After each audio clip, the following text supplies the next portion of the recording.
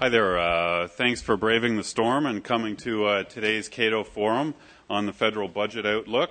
We're delighted to have the Acting Director of the Congressional Budget Office here, but before I introduce Don Marin, let me plug 3 Cato books that relate to the federal budget and can give you some good budget-cutting ideas. I'm Chris Edwards, by the way, Director of Tax Policy at Cato. 3 books you should look at in regard to the federal budget: the Cato Handbook on Policy, which comes out every 2 years, all kinds of great ideas, department by department, to cut the budget. My Downsizing the Federal Government, that came out in the fall and has a long list of very modest and balanced proposed cuts to shrink the government by 25%. And Steve Slavinsky, Cato's budget director, has a book coming out in August with a bit of an odd tentative working title called Buck Wild, and he'll be talking about cutting the budget in that book, as well as today he'll be giving some reform suggestions. Don Marin will speak first, and I'll go after that, and Steve will wrap it up with ways to reform the federal budget. Don Marin is the acting director of the Congressional Budget Office. He began with CBO in October and became the acting director in December. Don was previously chief economist for the Council of Economic Advisors. Prior to that, Don was executive director and chief economist at the Joint Economic Committee.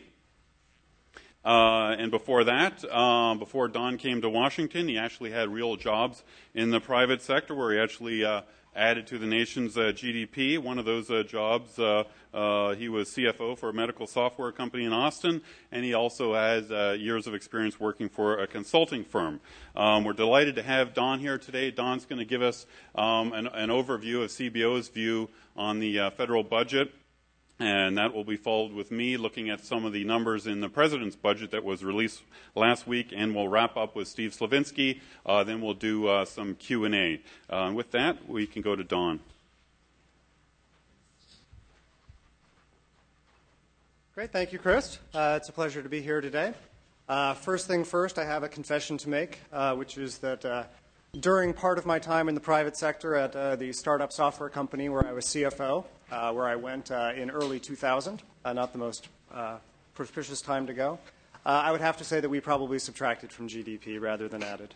But we tried. So I'm here today to talk about the CBO Outlook. Our Outlook has been out there for several weeks now, so I'm sure that you've heard bits and pieces of it. And I've discovered in my time doing this that one of the most important roles for me and for our team is to sort of help and make sure that everyone understands what our outlook is and what it isn't. And so let me just hit some of the high points, and then we'll hit some of the details. High points are that for 2006, our deficit projection got a little bit wider, got a little bit worse. That's not surprising. A great deal of that has to do with Katrina, which obviously wasn't in our previous projections, which we released last August. If you look sort of more broadly at the outlines of our projection, not much has changed since last August, and frankly, not much that has changed since a year ago. Right? We haven't seen dramatic changes in the federal budget posture as it's reflected in the projections that we produce. If you look at the economic assumptions that underlie our projections, we're basically seeing a strong economy this year, a solid economy next year, 3.6% growth this year, 3.4% growth next year. There's some risks out there. Maybe we'll talk about them in the Q&A, but the basic story is one: the economy seems to be doing well, seems to be solid. And then kind of a recurring theme for anyone who gets to be in my position is talking about the long-term situation. And the basic story there also has not changed. It's just that the long-term challenges we face from the large mandatory spending programs are getting closer in time and are beginning to show up within the 10-year budget windows that we use. So getting into some of the details, if you look in our report, and I should hold it up, yours doesn't come with pink Post-its on it, but it's a very nice report. I encourage you to get a copy, download and print from our website, cbo.gov. For 2006, the key numbers in the report are we're looking at a budget deficit of $337 billion for this year. Now, since we did that, Congress has actually passed a law. They passed the Reconciliation Spending Bill. And so think about that $337 billion number as now being about $332 billion. Okay? Somewhere in the neighborhood of 2.5 to 2.6% of GDP. So a little higher in dollar terms than we had a year ago, and about the same size relative to the overall size of the economy. Now, as many of you know, there are some limitations on what CBO can build into our projections. Right? We're not allowed to build in changes in future law. There are a few things in place that make it likely that our projection, even for this year, will be well too low. And in particular, there's likely to be additional spending for flood insurance, and there's likely to be additional spending for operations in Iraq and Afghanistan. If you take our estimates of just those two pieces, they add in somewhere in the neighborhood of $20 billion. And so I would say overall our projection for 2006 budget deficit is somewhere in the neighborhood of $355 billion. You've heard that the administration is out there with a projection from their budget somewhere north of $400 billion, so $423 billion. And there are basically two reasons why our number and their number differs. Okay, the first is that their budget has policy recommendations, policy desires in it. Some of those will cost money in 2006, and so it's not surprising that their budget deficit will be higher than the one that's projected by CBO. And then in addition, there are a whole variety of assumptions that go into estimating both spending and revenue trends, and they may have made different assumptions. CBO won't have an official sort of view on what's in the president's budget until sometime in March when we release our outlook or release our analysis of the president's budget. So I can't really forecast how that breakdown is going to be. But as you compare the two numbers now, you should just think about there being those two differences. Some of it's estimation differences and some of it's going to be policy differences. Let me hop right away to my favorite chart over here on the left, my left, your right, which is a graph of spending relative to GDP over time and a graph of revenues to GDP. Outlays are in red, revenues are in blue. And if you see the dotted line sort of on most of the left-hand side of the graph, we have history, which tells a very interesting story about where we've been. And then on the right-hand side, you see what our projection is over the next essentially 11 years, this year plus the 10 years of the projection period. And I basically just want to walk through the different components of that so that you can be a powerful and informed user of what our projection is. So first of all, just taking it at face value, right, you see in essence that relative to GDP, spending in our projection is going down. Tax revenues are coming up, with particularly a large spike around 2011 when the tax provisions expire, and that we go from being in a situation of significant budget deficits to a situation of small surpluses. Now let's just run through the pieces of this and see how we came up with these projections. Okay, by law, CBO has to do certain things in constructing our projections. First, on the discretionary spending side, we have to take what budget authority has been allocated for this year, for 2006, and then we just assume that that happens in the future with inflation added. And so as a result, what you have is that discretionary spending by construction in the projection grows slower than the overall economy. Right, the overall economy grows at the rate of inflation plus the rate of real growth, whereas discretionary spending in our construction is forced to grow at inflation. As a result, discretionary spending as a share of GDP is going down over time, and that's the main driver of why the red line appears to be going down. Now, if you look over recent history, you'll see the red line has been going up faster than GDP, and the fact that discretionary spending has been growing faster than the economy has been a key driver of that. On the mandatory spending side, what we're required to do is to take the programs as they exist today and essentially assume they continue in that form. You know, sort of mathematically, you almost treat them as a formula. They're a formula that takes the number of beneficiaries and certain measures of how much spending there is per beneficiary and then just runs that out through time.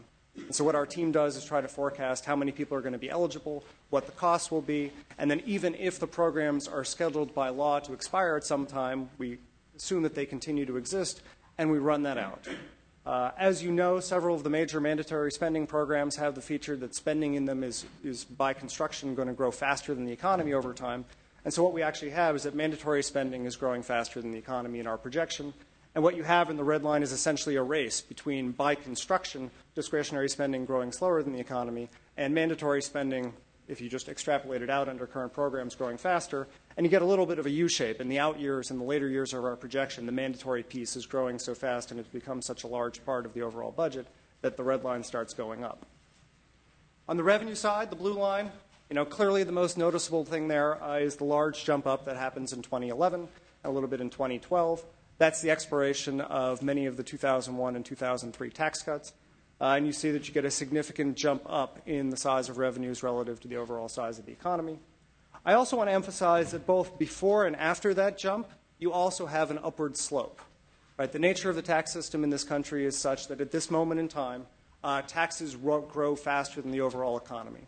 And so if Congress and the President just left the tax code alone for some period of time, taxes would grow more rapidly, and it's for three basic reasons. Okay? The first reason is real bracket creep. Given the progressive structure of our tax system, the fact that we have real growth in the economy means that people move into higher marginal tax rate brackets, and then that causes by itself tax revenues to rise faster than the economy. Second, we have some portions of the income tax system, most notably the alternative minimum tax, the AMT, that are not fully indexed for inflation. And so as a result, you get some bracket creep just from inflation pushing people into higher marginal tax rates. And then third, we're also having, as the demographic shifts happen, as we have more retirees in the economy, we have more people out there who have invested in 401ks and traditional IRAs, who essentially have tax-deferred saving, who over time are going to begin to withdraw that saving. Okay, and they're going to be paying taxes on that. And the combination of these three factors together causes the blue line, in essence, to slope up over time. Tax revenues grow faster than the economy. And then, of course, we have the big jump in 2011 as well. The key emphasis on all of these figures here is that this is not a forecast, and that CBO has no pretensions of pretending that this is a forecast, and that in your daily lives of using this, you should not use it as a forecast. It's intended as a benchmark, as a baseline against which Congress can evaluate proposed changes to tax policy and to spending policy. It's basically trying to define where zero is for a change. Right? And so if you change taxes or if you change spending in certain ways, it'll show up as costing money or saving money relative to the baseline that's built up here. Okay? Because of the rules under which it's constructed, mandatory spending is assumed to continue forever as designed. Discretionary grows with inflation. Tax happens as written, and so things that expire actually expire. It's probably not the greatest forecast of what will actually happen. Right? Forecast would have to include what happens legislatively, and we at CBO happily are not in the business of trying to predict what Congress will actually do. Let me step back, quickly talk about the economic outlook. I said CBO sees a solid economy this year, solid economy next year. That's a combination of several factors. Primarily, and this is something that I think is consistent with what we see with private economic forecasters and also with the administration's forecast, there are a lot of reasons to be optimistic about business investment. Business investment hasn't kept up with overall growth of the economy in recent years. There's essentially a backlog of projects that need to be done in order to have the productive capacity necessary to keep up with the demand that exists out there. And so we see business investment growing solidly for the next couple of years. We also see that on the consumer side, things continue to be relatively solid. Right? There's been growth in wealth. There's been growth in incomes. Those are helpful and support consumer spending. We do expect cooling on the housing side. And so, when you hear people talking about the housing bubble and whether it will turn around, we have built into our economic forecast or economic projection that there will be cooling in the housing sector and that the amount of residential investment this year will be less than last year and similarly for 2007. Okay, so some degree of cooling built in, but nonetheless the household sector continues to be strong. And then we also have built in some improvement, some strengthening in the international sector, that we expect exports to grow somewhat faster than imports, and all else equal, that'll give some boost to growth over time. So basically a story in which the economy seems to be solid, seems to be doing its thing, seems to be supporting higher tax revenues. As I said, there's some risks out there, but basically seems solid. Now, as you get into the later years of our projections, an important thing to keep in mind are the demographic changes. The demographic changes are not just going to affect the spending side and possibly the tax side of the budget. They're also going to affect the overall size of the economy and therefore the revenues that come in from taxing economic activity. And the basic story there is that as we get later into the 10-year forecast with the projection window, what you have is that the growth of the labor force slows down. And it slows down in significant measure because of the changing demographics we have. As people age and retire, fewer people are going to be in the labor force. And so as a result, over time, the economy is going to grow more slowly. And so while we have growth rates somewhere near 3.5% this year and next year, slowing down into the around 3, in the later years of our projection, we actually have growth rates that are 2.7, 2.6. And so we're going to have a situation where spending is going to continue to grow rapidly, but the economic activity meant to support that spending is actually going to be growing more slowly. Lots of uncertainties around this. Right? These are point estimates. In order to provide a baseline that can be used for scoring revenue and spending proposals, people need specific numbers, and so we make point estimates about what spending and taxes are going to look like. Obviously, there's significant uncertainty around these. Okay, there's uncertainty about economic outcomes and about sort of the technical factors that drive these projections. In the report itself, we have a very nice fan chart, which I wasn't able to bring a copy of, but shows the range of uncertainty around these figures.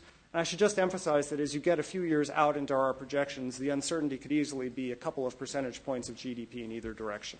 Okay, and so uncertainty is just fundamental to the business of making these projections. And then, as I hinted earlier, the other major uncertainty that will affect these projections is what you guys and your bosses do. To the extent that policies change, these lines will move around. Okay, final point. Moving over to the chart on the right, you can see in our projection the challenges that are coming from the big three mandatory spending programs. Again, it's a little bit hidden in the red line because of what's happening with discretionary. But if you look over here, we have Social Security, Medicare, and Medicaid over both history and over the 10-year forecast projection window. And what you see is that they're growing on aggregate substantially. For this year, we look at the big three programs taking up about 8.7% of GDP, so a little bit less than 9 cents of every dollar that's generated in the economy. And by the end of the window, they're going to be almost 11%. And then, and I didn't bring this chart, but then if you look at our long-term forecasts, our long-term projections, which we released in December, these things basically blow up. You can actually see what's driving this, that if you look at the Social Security bar, which is at the bottom, that looks relatively flat, but you can begin to see that it's beginning to slope up in the later years of the projection. So you can begin to see the demographic change of more people collecting Social Security. That actually gets much steeper if you go out another decade or so. Medicare and Medicaid are widening much more rapidly. And, of course, the key thing there is that they're driven by two challenges. They're the demographic changes, which are driving up Medicare spending and also Medicaid spending because of long-term care. But in addition, there's very rapid growth of healthcare costs. Healthcare costs have been growing faster than the economy for 40 years, and our projections are built on the assumption that that will continue at some level, maybe not that rapidly, but that healthcare will continue to grow more rapidly than the economy. And then as a result, these programs in combination are going to be posing sort of significant challenges as we go forward. And again, even much more challenging as we get out beyond this. So with that, that's our outlook. Please be a good user of it. Remember, it is not a forecast. It is a projection. And don't blame me if it's wrong.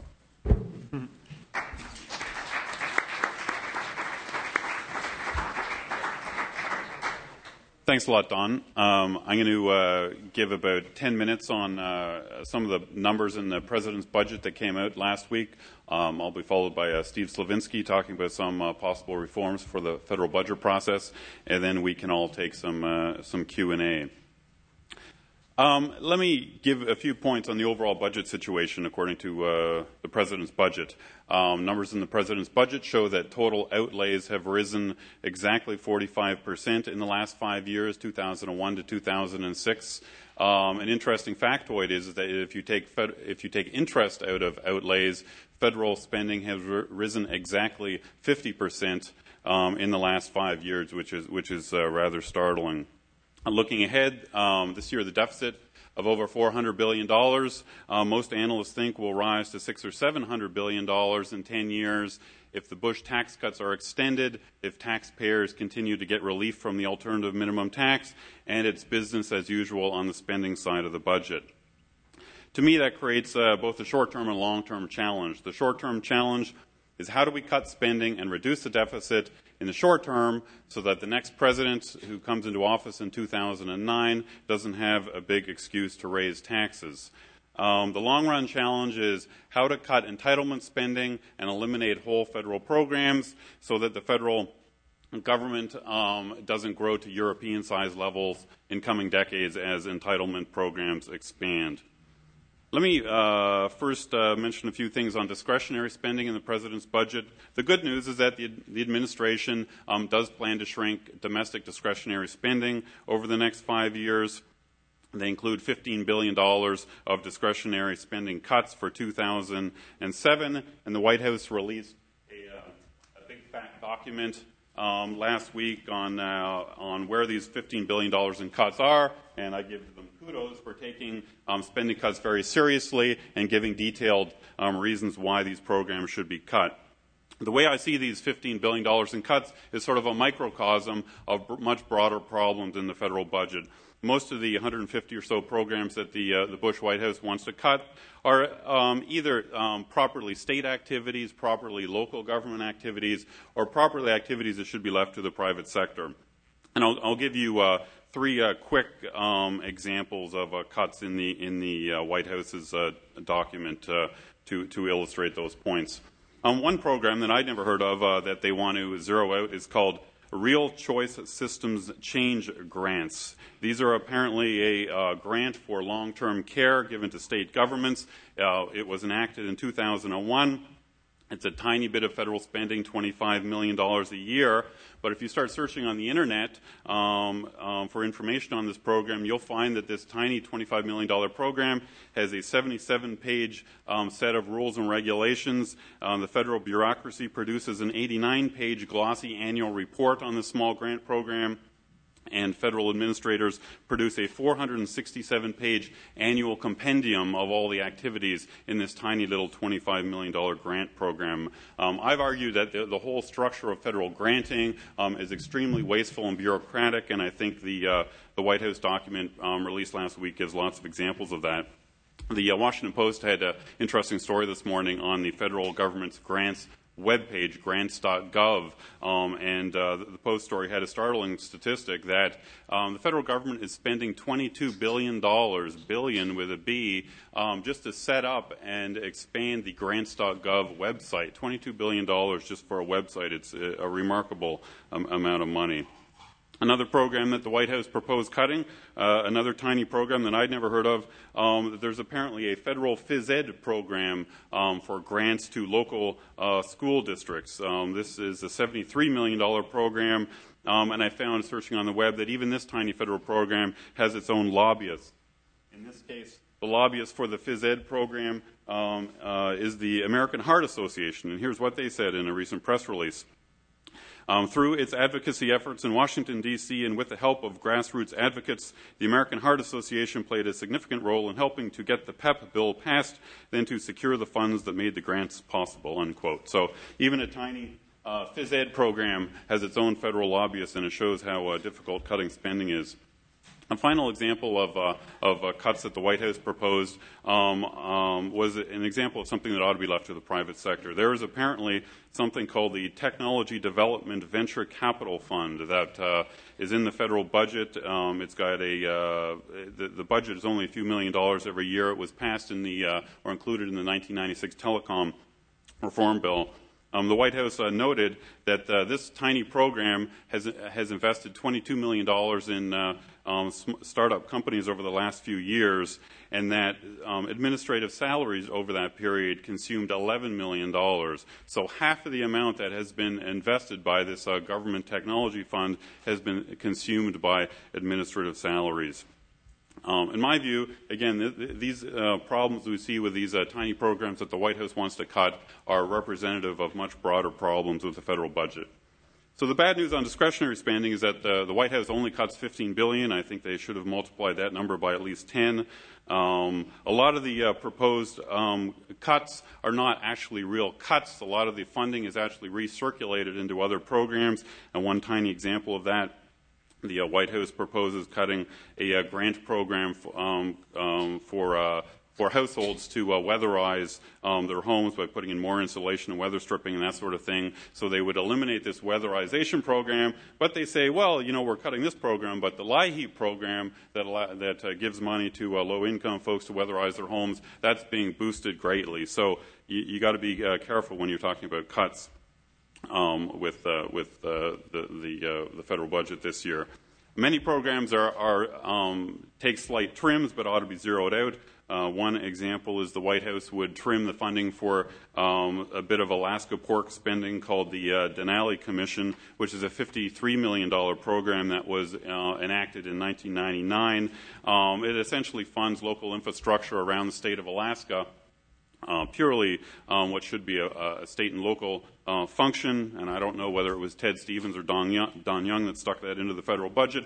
But you know, if you think about it, I mean, every state could have such a sort of a commission. Oregon could have their own commission. We've already got an Appalachian Regional Commission. Maine, you know, all 50 states could, you know, if they had powerful congressmen, enact these sort of commissions to get the federal government to fund their local infrastructure. A crazy way to spend federal money, it seems to me. So grants, federal grants to state and local governments are 1/5 of the federal budget. I think a lot more cutting should be done in that area. On entitlements, the Bush administration has proposed a $36 billion cut to the Medicare program. Sounds like a big number. It is, unfortunately, just 1.4% of total Medicare spending over the next 5 years. And figures in Don Marin's new CBO outlook show that just spending on the Bush prescription drug bill over the next 5 years will be $355 billion. So Bush added $355 billion of unfunded spending over the next 5 years, and now he just wants to take away about a tenth of that with this cut. The administration has proposed setting up a new commission to look at the overall entitlement spending problems. Personally, I'm against that.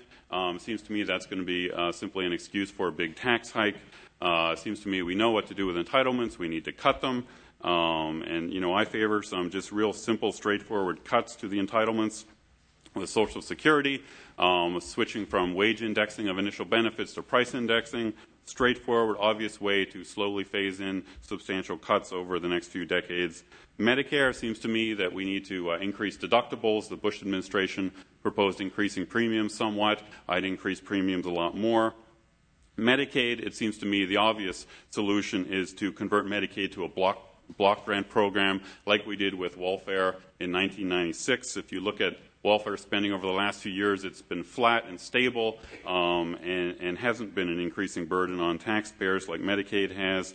You can get enormous federal taxpayer savings by block granting Medicaid. If you block granted it and grew it just at inflation over the next 5 years, you'd be saving $65 billion a year annually from that one program by 2011.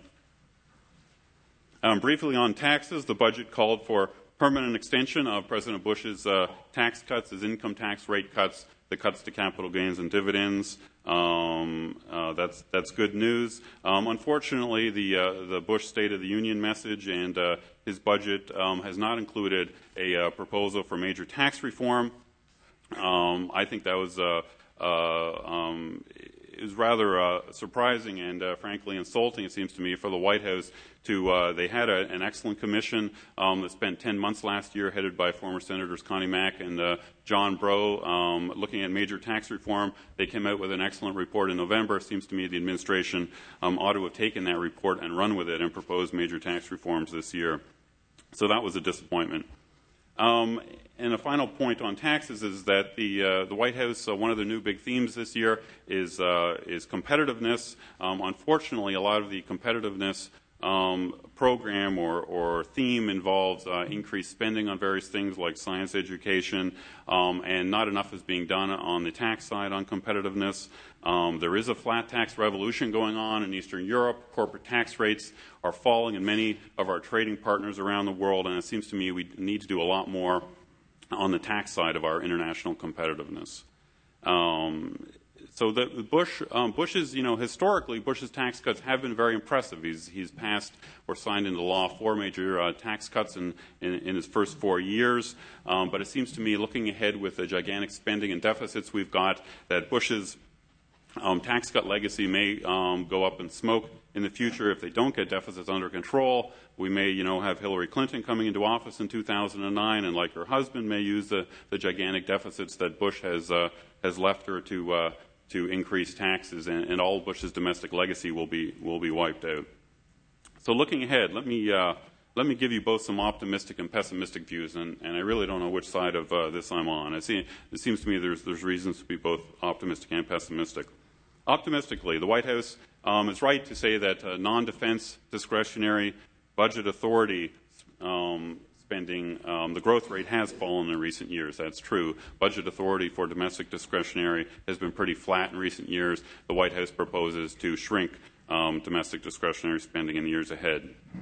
Pessimistically, overall outlays continue to rise. Entitlement spending, of course, growing rapidly. The supplemental spending by Congress is rising every year. Defense spending is rising. All that sucks resources out of the private economy and isn't good for U.S. economic growth, it seems to me. Optimistically, Bush has proposed some cuts this year. We'll see how hard he fights for them, and Congress did recently pass a small reconciliation spending cut bill. That's all of the good. Bad news is the White House doesn't propose any actual terminations of major programs this year, so all those programs will be, even if he slows the growth in them, they'll be waiting there to grow in future years. One of the big mistakes or missed opportunities by the Republican Congress in the mid-90s is that a lot of programs were trimmed and the growth was slowed for a number of years, but then because the programs continued to exist in the late 90s, they started growing rapidly again and have exploded in recent years. Pessimistically, the White House seems to have given up on defense spending cuts. The Washington Post editorial this morning made a good point that, Don Rumsfeld came into office as kind of a reformer on Pentagon spending. He knew that there was a lot of waste there. The Bush White House did try to cut some unneeded weapon systems in prior years. They seem to have completely given up on that this year. Pessimistically, it seems to me that the House did not vote for the true spending reformer in its majority leader elections a few weeks ago. On the Senate side, the Senate Majority Leader, I don't know how much of a real fiscal conservative he is, but he's probably going to be running for president. And it seems to me like back in 1996, when Bob Dole presided over the Senate and was also running for president, he really wasn't interested in rabble-rousing and passing some of the spending cuts that the House proposed at the time. So unfortunately, I think Senator Frist will be a bit of a liability on spending reform in the next few years. So the most, pessimistic outlook is that Don didn't bring his long-term budget charts this time around, but the GAO has produced an interesting chart that shows federal spending rising to about 45% of GDP by the year 2040. If it's business as usual in Washington, we'll have an enormous federal government without any major reforms. Optimistically, it seems to me, the Liberals, if they do want to push federal spending that high in future decades, it will be tough sledding for them. I think with gigantic deficits, there's going to be increasing talk of a value-added tax in this country to fund entitlement. But, I don't think the American public is ready for that, thankfully. I think the public will rebel if Congress decides to add a major new tax to its tax armada. Another choice to possibly fund all that future spending are increased payroll taxes. Payroll taxes fund entitlements now, so it seems like a logical choice for Liberals to push to increase payroll taxes. Of course, Liberals don't like increased payroll taxes because they hit labor really hard and tend to be slanted towards the bottom end of the income spectrum. Well, the final choice for tax hikes, if that's what's pushed for in Washington, are income taxes. But it seems to me, with our increasingly integrated, globalized economy, it's going to be extremely difficult for anyone to raise income taxes, or at least to raise any extra revenue from income taxes in the decades ahead. The U.S. corporate income tax will not be raised. It's simply impossible to get any more money out of the corporate income tax in the decades ahead if Congress tries to do that. On individual income taxes, again, I think ultimately the public will rebel if substantial new taxes are proposed on that front. So to end on an optimistic note, I think that in decades ahead, maybe not for a number of years, there will be some pretty radical cuts to the spending side of the budget, and even the centrist Liberal Urban Institute has recognized that radical reform is needed. The Urban Institute came out with an interesting little piece a few months ago talking about the federal budget. They start the piece. It's clearer by the day that fundamental radical reform is needed to restore fiscal responsibility to the federal budget. And I agree. And my view on what that radical reform should be may be a bit different from the Urban Institute, but it does seem when push comes to shove, the American public will want the Bush tax cuts extended. They won't want to be hit by the gigantic AMT liability in the decades ahead. And I think that they will reject new taxes for entitlements in coming years, and that only leaves then one option to deal with the gigantic deficits ahead, and that's to cut spending. So I'm going to stop there and pass the podium over to Steve Slavinsky, who's Cato's budget director. Steve's going to talk about some of the possible reform approaches that Congress can take to restrain spending. Thanks.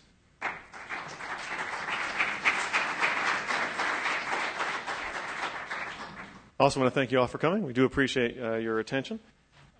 There's a general understanding in Washington, D.C. today that the budget process is broken. The budget, of course, is a process. It's a series of rules, and the budget gets written in a certain way because of these rules. I'm of the opposite opinion. I don't necessarily think the budget process is broken for the reasons people think it's broken. It actually seems to work all too well. That's the reason we have deficits. After all, government has expanded 33% over the past at least 4 to 5 years. The problem isn't that the budget process is broken, is that it needs to be reformed in a way that actually helps us get spending under control. And as a result helps us get the deficit under control as well.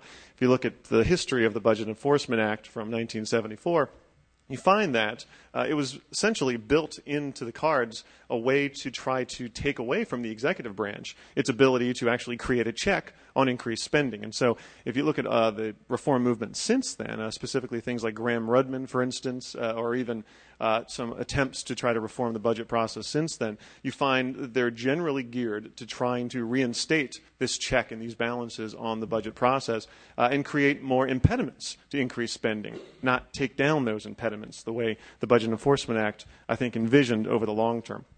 And so the White House actually has proposed a series. Some of them are good and some of them don't make any sense and some of them just won't do anything, I think, to make things better. In their budget, a series of reforms to the budget process. And I'm going to go through them and just kind of give a little bit of commentary on each of them and then we'll proceed to the Q&A. But I think the general presumption should be if you're going to propose a budget rule, it should be for the purpose of creating boundaries on the budget process, not necessarily to make it more efficient. So with that in mind, I'm going to go ahead and run through the gamut of proposals that the Bush White House put forward in their budget. It's actually contained in that document, the major savings and reforms in the President's 2007 budget that Chris held up during his remarks. The first series of proposals are from the concept that we need to control mandatory spending. And in fact, the very first one looks at the pay-go rules. Obviously, for those of you who follow the budget process, you realize the pay-go rules are put into place for the purpose of trying to offset any increases in spending for the purposes of getting the deficit under control, make it, in a sense, revenue neutral or spending neutral or whatever term you want to use. A lot of the discussion has been about whether we should include tax cuts in those calculations as well, whether we should say once we propose a tax cut, we should also offset that with spending elsewhere. I think part of the problem with that debate, kind of putting it in those terms, is that it really ignores the enforcement mechanism of the pay-go rules. As of right now, there's really not much to speak of. It's written in law that there will be a sequester of any money that goes above and beyond the revenue-neutral pay-go provision.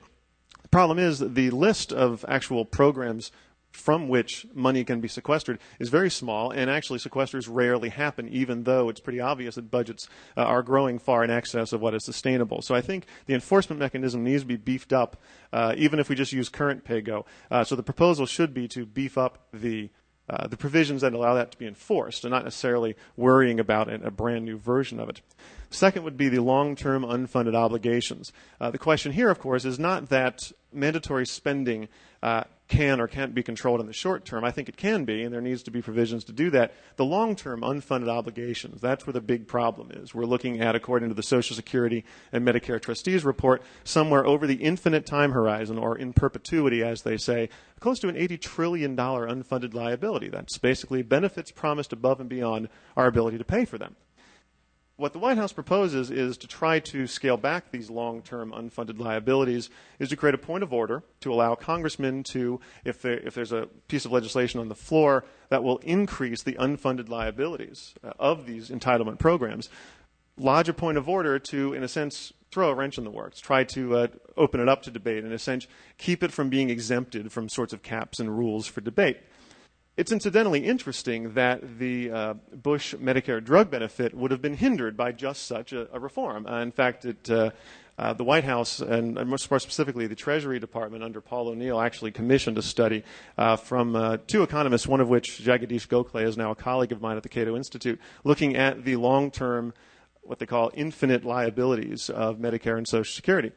Incidentally, that barometer, that calculation was actually nixed from the budget. I think it was either 2001 or 2002. And so the White House was pretty obviously worried about the long-term implications of what the Medicare drug benefit would do, but they were worried not because it was going to cost so much, but I think because they were worried if the news was going to get out, it was going to cost a lot more than they were claiming. But I think it would be important to have a metric within the budget that simply says if we're going to increase, or if this is going to projected increase in unfunded liabilities, there should be some kind of way a congressman or a senator is able to lodge a point of order against this legislation to try to gum up the works, in a sense make the budget process less efficient, because again, if it were more efficient, this type of stuff would squeeze through and make the problem worse. On the discretionary side, they propose discretionary caps. Now, as I've said, we do have discretionary caps in the current Budget Enforcement Act, but again, they're rarely enforced. The problem is you have a House Rules Committee, at least, who's able to exempt individual budget bills from the budget caps. The goal would be to, of course, create these enforcement mechanisms to allow Congress to stay and force them to stay within these caps. There's another question, at least another provision in the Bush proposal to, in a sense, just create these discretionary caps. They're simply saying we're going to try to keep these caps in place. But they don't really provide any sort of enforcement mechanism above and beyond saying that any legislation that exceeds the discretionary caps would trigger a sequester of non-exempt discretionary programs. Again, we get into an issue of what do you call a sequester, and more specifically, to what do they apply? The question is, do these non-exempt discretionary programs, what do they include? They probably include defense a lot of the time, but frankly, I don't think defense should be off the table. They'd probably also include some transportation and education programs that, again, probably shouldn't be off the table. So how you define what is exempt and what is non-exempt is very critical in this sort of provision. There's also the suggestion that it just leaves agnostic, I guess, the question as to where the caps are set, that of course would be set by budget resolution by the House and the Senate. But again, there's nothing inherent to the rule that suggests that Congress can't, by a simple majority vote, just go ahead and raise those caps and avoid a sequester altogether, even in the construct that the White House has put forward. I think there needs to be a stronger provision to force Congress, or more specifically, to disallow them from raising the cap so easily. I think we should go to a 2/3 majority as opposed to a 3/5 majority, which is currently what maintains the strength of the discretionary cap, strength that I would argue isn't often there. The advance appropriations provisions is the fourth idea that Bush puts forward to limit discretionary spending. The goal, of course, would be to keep Congress from pushing more and more spending into the out years, thereby trying to play games with the fiscal years and gaming the system. They're going to cap, according to the Bush White House, they're going to try to cap advance appropriations at $23.7 billion. Again, not a bad idea, but again, it all comes down to enforcement, how you define these things. $23.7 billion, it's not a lot of money in a $2.7 trillion budget, but it's certainly worth doing. On the side of emergency spending, we all know emergency spending is out of control, and it's actually one of the ways that Congress is able to evade the spending caps every year. The White House has put into place a proposal in their budget, which is actually, you could frankly be copied and pasted from previous budgets, and honestly, copied and pasted from previous budget resolutions as well, which I could give you some indication of how well it's worked thus far. The question is, should we strengthen the definition of what really is an emergency expenditure? What the White House has suggested is any expenditure, in order for it to be to keep it from being other than emergency, more specifically to say it's going to be an emergency spending if and only if it's a necessary expense, it's sudden, urgent, unforeseen, and not permanent. All of these criteria need to apply for something to be designated an emergency expense. This sort of language was actually in the budget resolution of last year, and it hasn't really, in fact, it's been in previous versions of budget resolutions as well, similar language. I'm not so convinced it's actually helped very much, because again, it's a matter of enforcement. House Rules Committee is able to put a rule onto various bills that effectively make this sort of thing neutral, or more specifically, take the teeth out of such a provision. And again, I think it's important for these sorts of enforcement mechanisms to be in place. The President does propose having some kind of process whereby the President and the House and Senate agree that every provision in a bill that has an emergency distinction is indeed meeting those criterion. Again, I hope that kind of thing would help, but again, it hasn't really done much to help the situation up to this point. And then just quickly, the baseline provisions. Again, the assumption is that every year we're going to use the previous year's budget as the baseline and then just tack on a certain percentage increase. The goal would be to exclude, according to the White House, from this baseline calculation, emergency expenditures, basically, so these things aren't baked into the cake. Things like Katrina wouldn't be baked into the cake or into the CBO baselines or things of that sort. But again, I think a better plan would be to probably get rid of the whole concept of baseline budgeting altogether. In fact, the Bush White House at some time flirted with the idea of a zero-based budgeting concept where every agency, at least on the discretionary side, starts with a zero budget every year, not the previous year's budget. That would be a much more aggressive and interesting way of doing this than simply just tweaking with the current baseline structure. You heard in the State of the Union that the President wants to support a line item veto. Again, this is something that happens quite often. In fact, every president has asked for this sort of power, and I think it's important because it does reverse some of the rules that were put into place under the Budget Enforcement Act back in the 70s. It would restore more power of the President to veto sorts pork projects and things of that sort. Bush has not vetoed a single bill yet, so I'm not so sure he would use a line item veto either, but I'm willing to give them the benefit of the doubt, and in some ways maybe Congress should play a little game of chicken and see if he blinks on this one. The joint budget resolution is another idea. The idea would be to, in a sense, create a budget resolution that has the force of law, can't be overturned by a simple majority, or more specifically, has to be, in order for it to be altered, it has to be another piece of legislation, change a law just the way it would change any other law.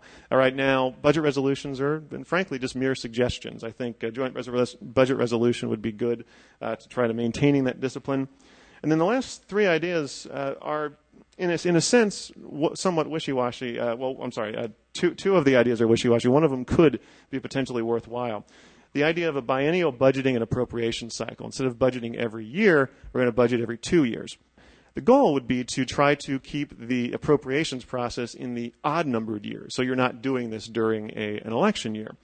I think that might be okay. That could potentially be a good thing. However, I'm not so sure it's really going to get you anywhere, and I don't think it fits the qualifications of trying to restrain the amount of spending Congress does. In fact, we look at the states. There's about 13 states that have biennial budget processes.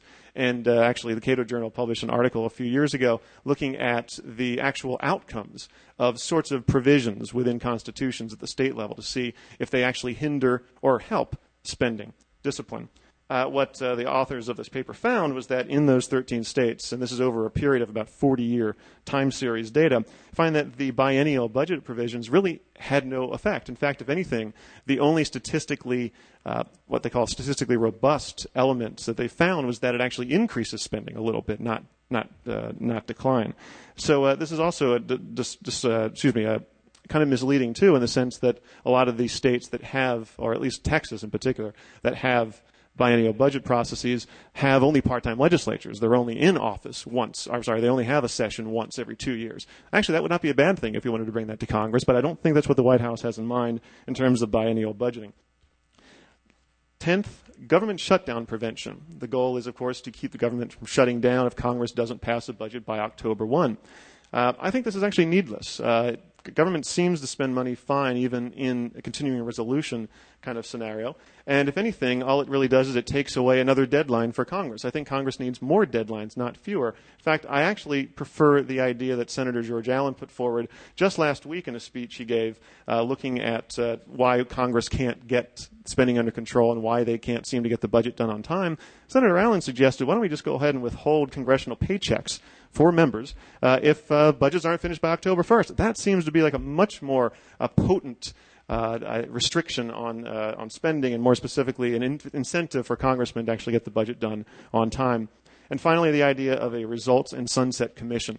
Again, the White House has sort of pasted this from previous versions of the budget. I think it's a good idea, but I think it needs to go further. It shouldn't just be looking at results and more specifically whether government programs are running efficiently the way the White House says they want to try to create this system. I think it needs to be sort of a bureaucracy closure commission. We need to model it after the BRAC commission that's been so good at actually getting spending under control on the defense side. I think we should have a group of folks who are appointed by Congress and the White House. They would not be elected officials. They could be former elected officials where they can't currently be incumbents, and putting in a room and basically saying in 30 days you come out with a study that lists all of these programs that shouldn't be in the federal budget, and then you present it to Congress, and Congress needs to agree within the 30 to 60-day period to vote on an unamendable bill on an up or down vote within a certain time period whether these programs should exist beyond this point. That sort of thing would be a much better way of getting control of spending than I think a results commission, which frankly only makes government programs more efficient. And anything that makes government more efficient at spending money, I think, is probably not necessarily a good idea. Thanks for listening.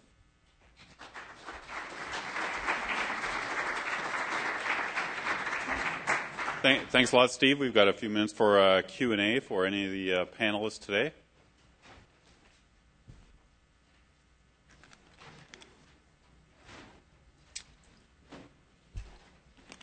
Down here. I was wondering what you guys had to say about Jeff Hensley's budget process reform proposal last year. Sure. Yeah. Actually, what Hensarling's bill, the Family Budget Protection Act, is what I think you're referring to, or I think it might be called something different now. But a lot of these ideas that I talked about, and actually the White House talks about, are in that bill. Hensarling's bill goes further, and I think it's a better version than what the White House proposed. There are a few things in there that I think that are kind of wishy-washy, like the government shutdown protection, things of that sort. But Hensarling's bill does go further, I think, in terms of keeping a stronger cap on discretionary spending. I think he's proposing entitlement spending caps. I could be wrong about that, but he's going further than the White House in terms of trying to restrain entitlement spending. All what the White House has really just done is just created, I think, as Chris mentioned, sort of an entitlement reform commission to try to come up with a series of ideas. The problem isn't that we don't have enough ideas. We just don't have enough political courage to actually implement the ideas we do have. There's plenty of great ideas to get this stuff under control. I think what the entitlement commission idea is simply just like pressing the snooze button on the entitlements crisis alarm clock, frankly. I mean, I think we need to be looking for, as I said, stronger rules, and I think the Hensarling bill has a stronger set of rules than the White House overall. Down here.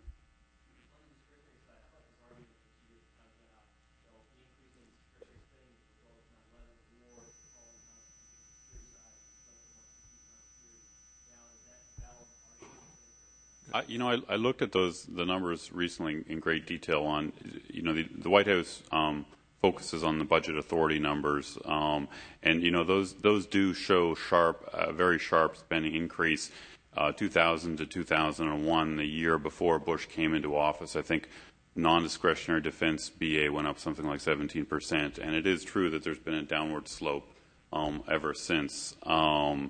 But, again, I mean, if you look at outlays, it doesn't look so good for the White House in terms of spending restraint. And it seems to me that, even if the White House, came, if the Bush administration came into office and there had been this big, buildup of non-discretionary budget authority, that strikes me that should have given them an even stronger footing to start cutting early on in their administration rather than, now waiting till the second term to start cutting down a bit. There's all, I've made lots of criticisms of the administration. I mean, the fact that they haven't tried to offset any of their big emergency spending increases, and I think that their current 5-year projections are. There's a lot of mythology built in there. They should have had a lot more honest and transparent budget and projections. I think their promise to cut the deficit in half in 5 years is really it's baloney unless they're a lot tighter with spending. They, for example, only include a 1-year extension to AMT relief, and it's pretty obvious that Congress and the White House a year from now are going to push for another 1-year extension for AMT. So I think they should have had, and they've got a pretty sharp decline in non-defense discretionary budget authority over the next 5 years, but they don't really give a plan to tell us how they're going to do it. I mean, the details aren't there. If you want to actually get to that sharp decline in non-defense discretionary, which I support, it seems to me you've got to be a lot more proactive in going after major programs, else it's not going to happen. Yeah. I have a few things to add unless Don wants to go ahead and. Okay. Just on that point, what the White House likes to do is they have this new term they've created, which doesn't appear in the CBO data or even in the OMB data, what they call non-security discretionary spending. And it's sort of a question of redefinition. They're keeping, for the most part, out of that discretionary calculation defense spending, and pretty much almost the entire DoD military budget. I'm not convinced that's actually a good way of doing it, because not every dollar spent on the military goes directly to war on terrorism funding. In fact, a very large portion of it doesn't. It seems to me 1 or 2 cents. Only about 15, 20 cents on every dollar probably actually go to Iraq and Afghanistan current expenses. In fact, there's a statistic in the CBO, the new CBO document, that looks at the appropriations bills, specifically the emergency supplementals and all the appropriations bills, and looks at the line items and figures out of these which are specifically geared toward war on terrorism, Iraq, and Afghanistan. And it's only about $325 billion, I think, or kind of in that range. And that's been over the past 4 or 5 years. We've spent close to $1 trillion on defense over the past 4 or 5 years. So again, $325 billion versus $1 trillion. Again, there's obviously a lot more going on in the defense budget than just Iraq and Afghanistan. And so netting it out and saying, oh, look, we're keeping non-defense discretionary under control really sort of only tells you less than half the picture. Down the front.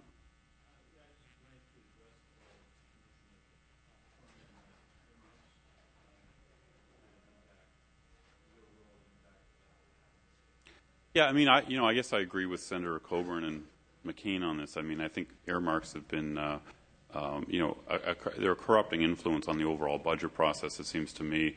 It is really stunning looking at the data, seeing how much earmarks have exploded over the last decade.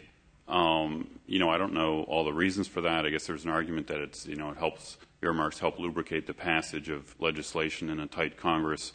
But I'm in favor of changing the rules by various ways to eliminate earmarks completely. It seems to me that would, from my sort of Cato perspective, that would it would get the earmark question off the table, and so people can focus on the general broader problem of the overall big spending increases. Earmarks, as you sort of hinted, are a small part of the federal budget, $50 billion or something a year, but I do think that there's a sort of a corrupting influence on the overall process. Yep. Looking beyond 2016, when things really get interesting, is there any chance of controlling deficit only by discretionary spending cuts, or will it have to be cuts in entitlement or tax increases or some combination? Well, I'm strongly against any tax increases. I think even with the Bush tax cuts extended, AMT relief made permanent, or the AMT repealed, federal revenues will slowly float back up to about 18% of GDP, their 40 or 50 year historic norm.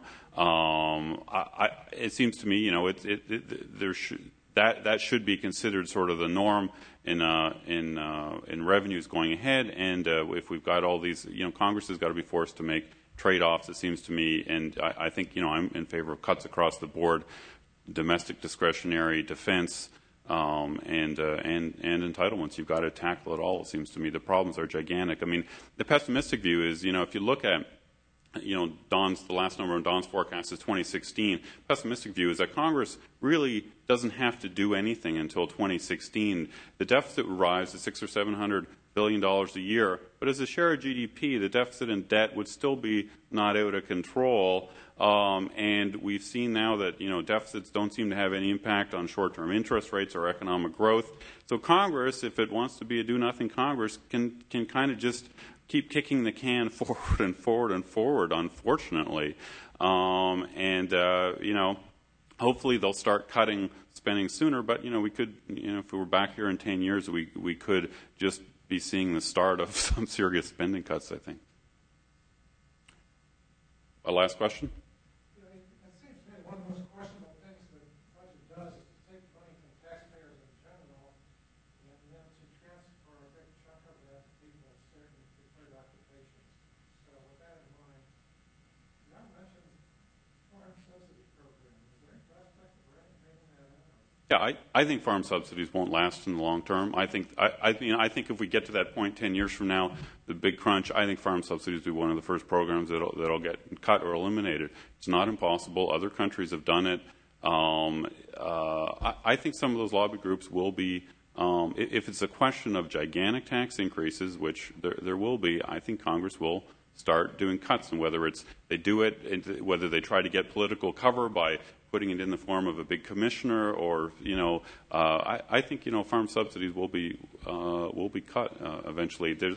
One thing that optimistically on the farm subsidy front is that there is growing international pressure, for not only the U.S. and Europe and everyone else to cut farm subsidies. That's a good external outside pressure.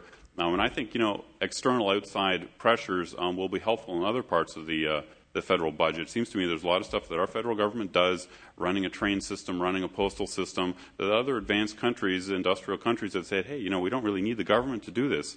Germany has privatized their post office. Most European countries have privatized airport security. I think as we get more and more globalized, and other countries are going to have big budget crunches as their they get rising elderly populations. I think there's going to be a lot of really remarkable and substantial reforms in the decade ahead that I think the United States will learn from other countries and will start implementing some of the reforms. Yeah, also just to add to that, I am optimistic about on the agriculture side, mostly because of the external pressures. In fact, Chris also didn't mention that the sort of WTO rulings that are going to force Congress to do something on this. And so I think that's a good thing. And I think these external pressures are going to help contain those sorts of programs. Then I'm also thinking about the macroeconomic conditions that we're going to see coming up over the next couple of years as farm subsidies and agriculture programs come up for reauthorization. And thinking back to what happened in 1996, for instance, the last time we had a decent chance of getting things under control, and it did work temporarily at least, I think. But 96, you had a different kind of macroeconomic environment. You had commodity prices going up, farm incomes going up, and so demand for these sorts of things were actually lower. And so there wasn't as much squawking when you put into place sort of the downward, sloping phase-out provision. And I think we're getting to that place macroeconomically as well. And so I think that sort of what you might call a perfect storm of macroeconomic conditions as well as external pressures like WTO rulings and the fact that most other countries are actually doing the sorts of things to liberalize their agriculture markets. I think that alone would probably have more pressure on agriculture programs than anything we've seen since, or before rather. All right. Thanks a lot for coming.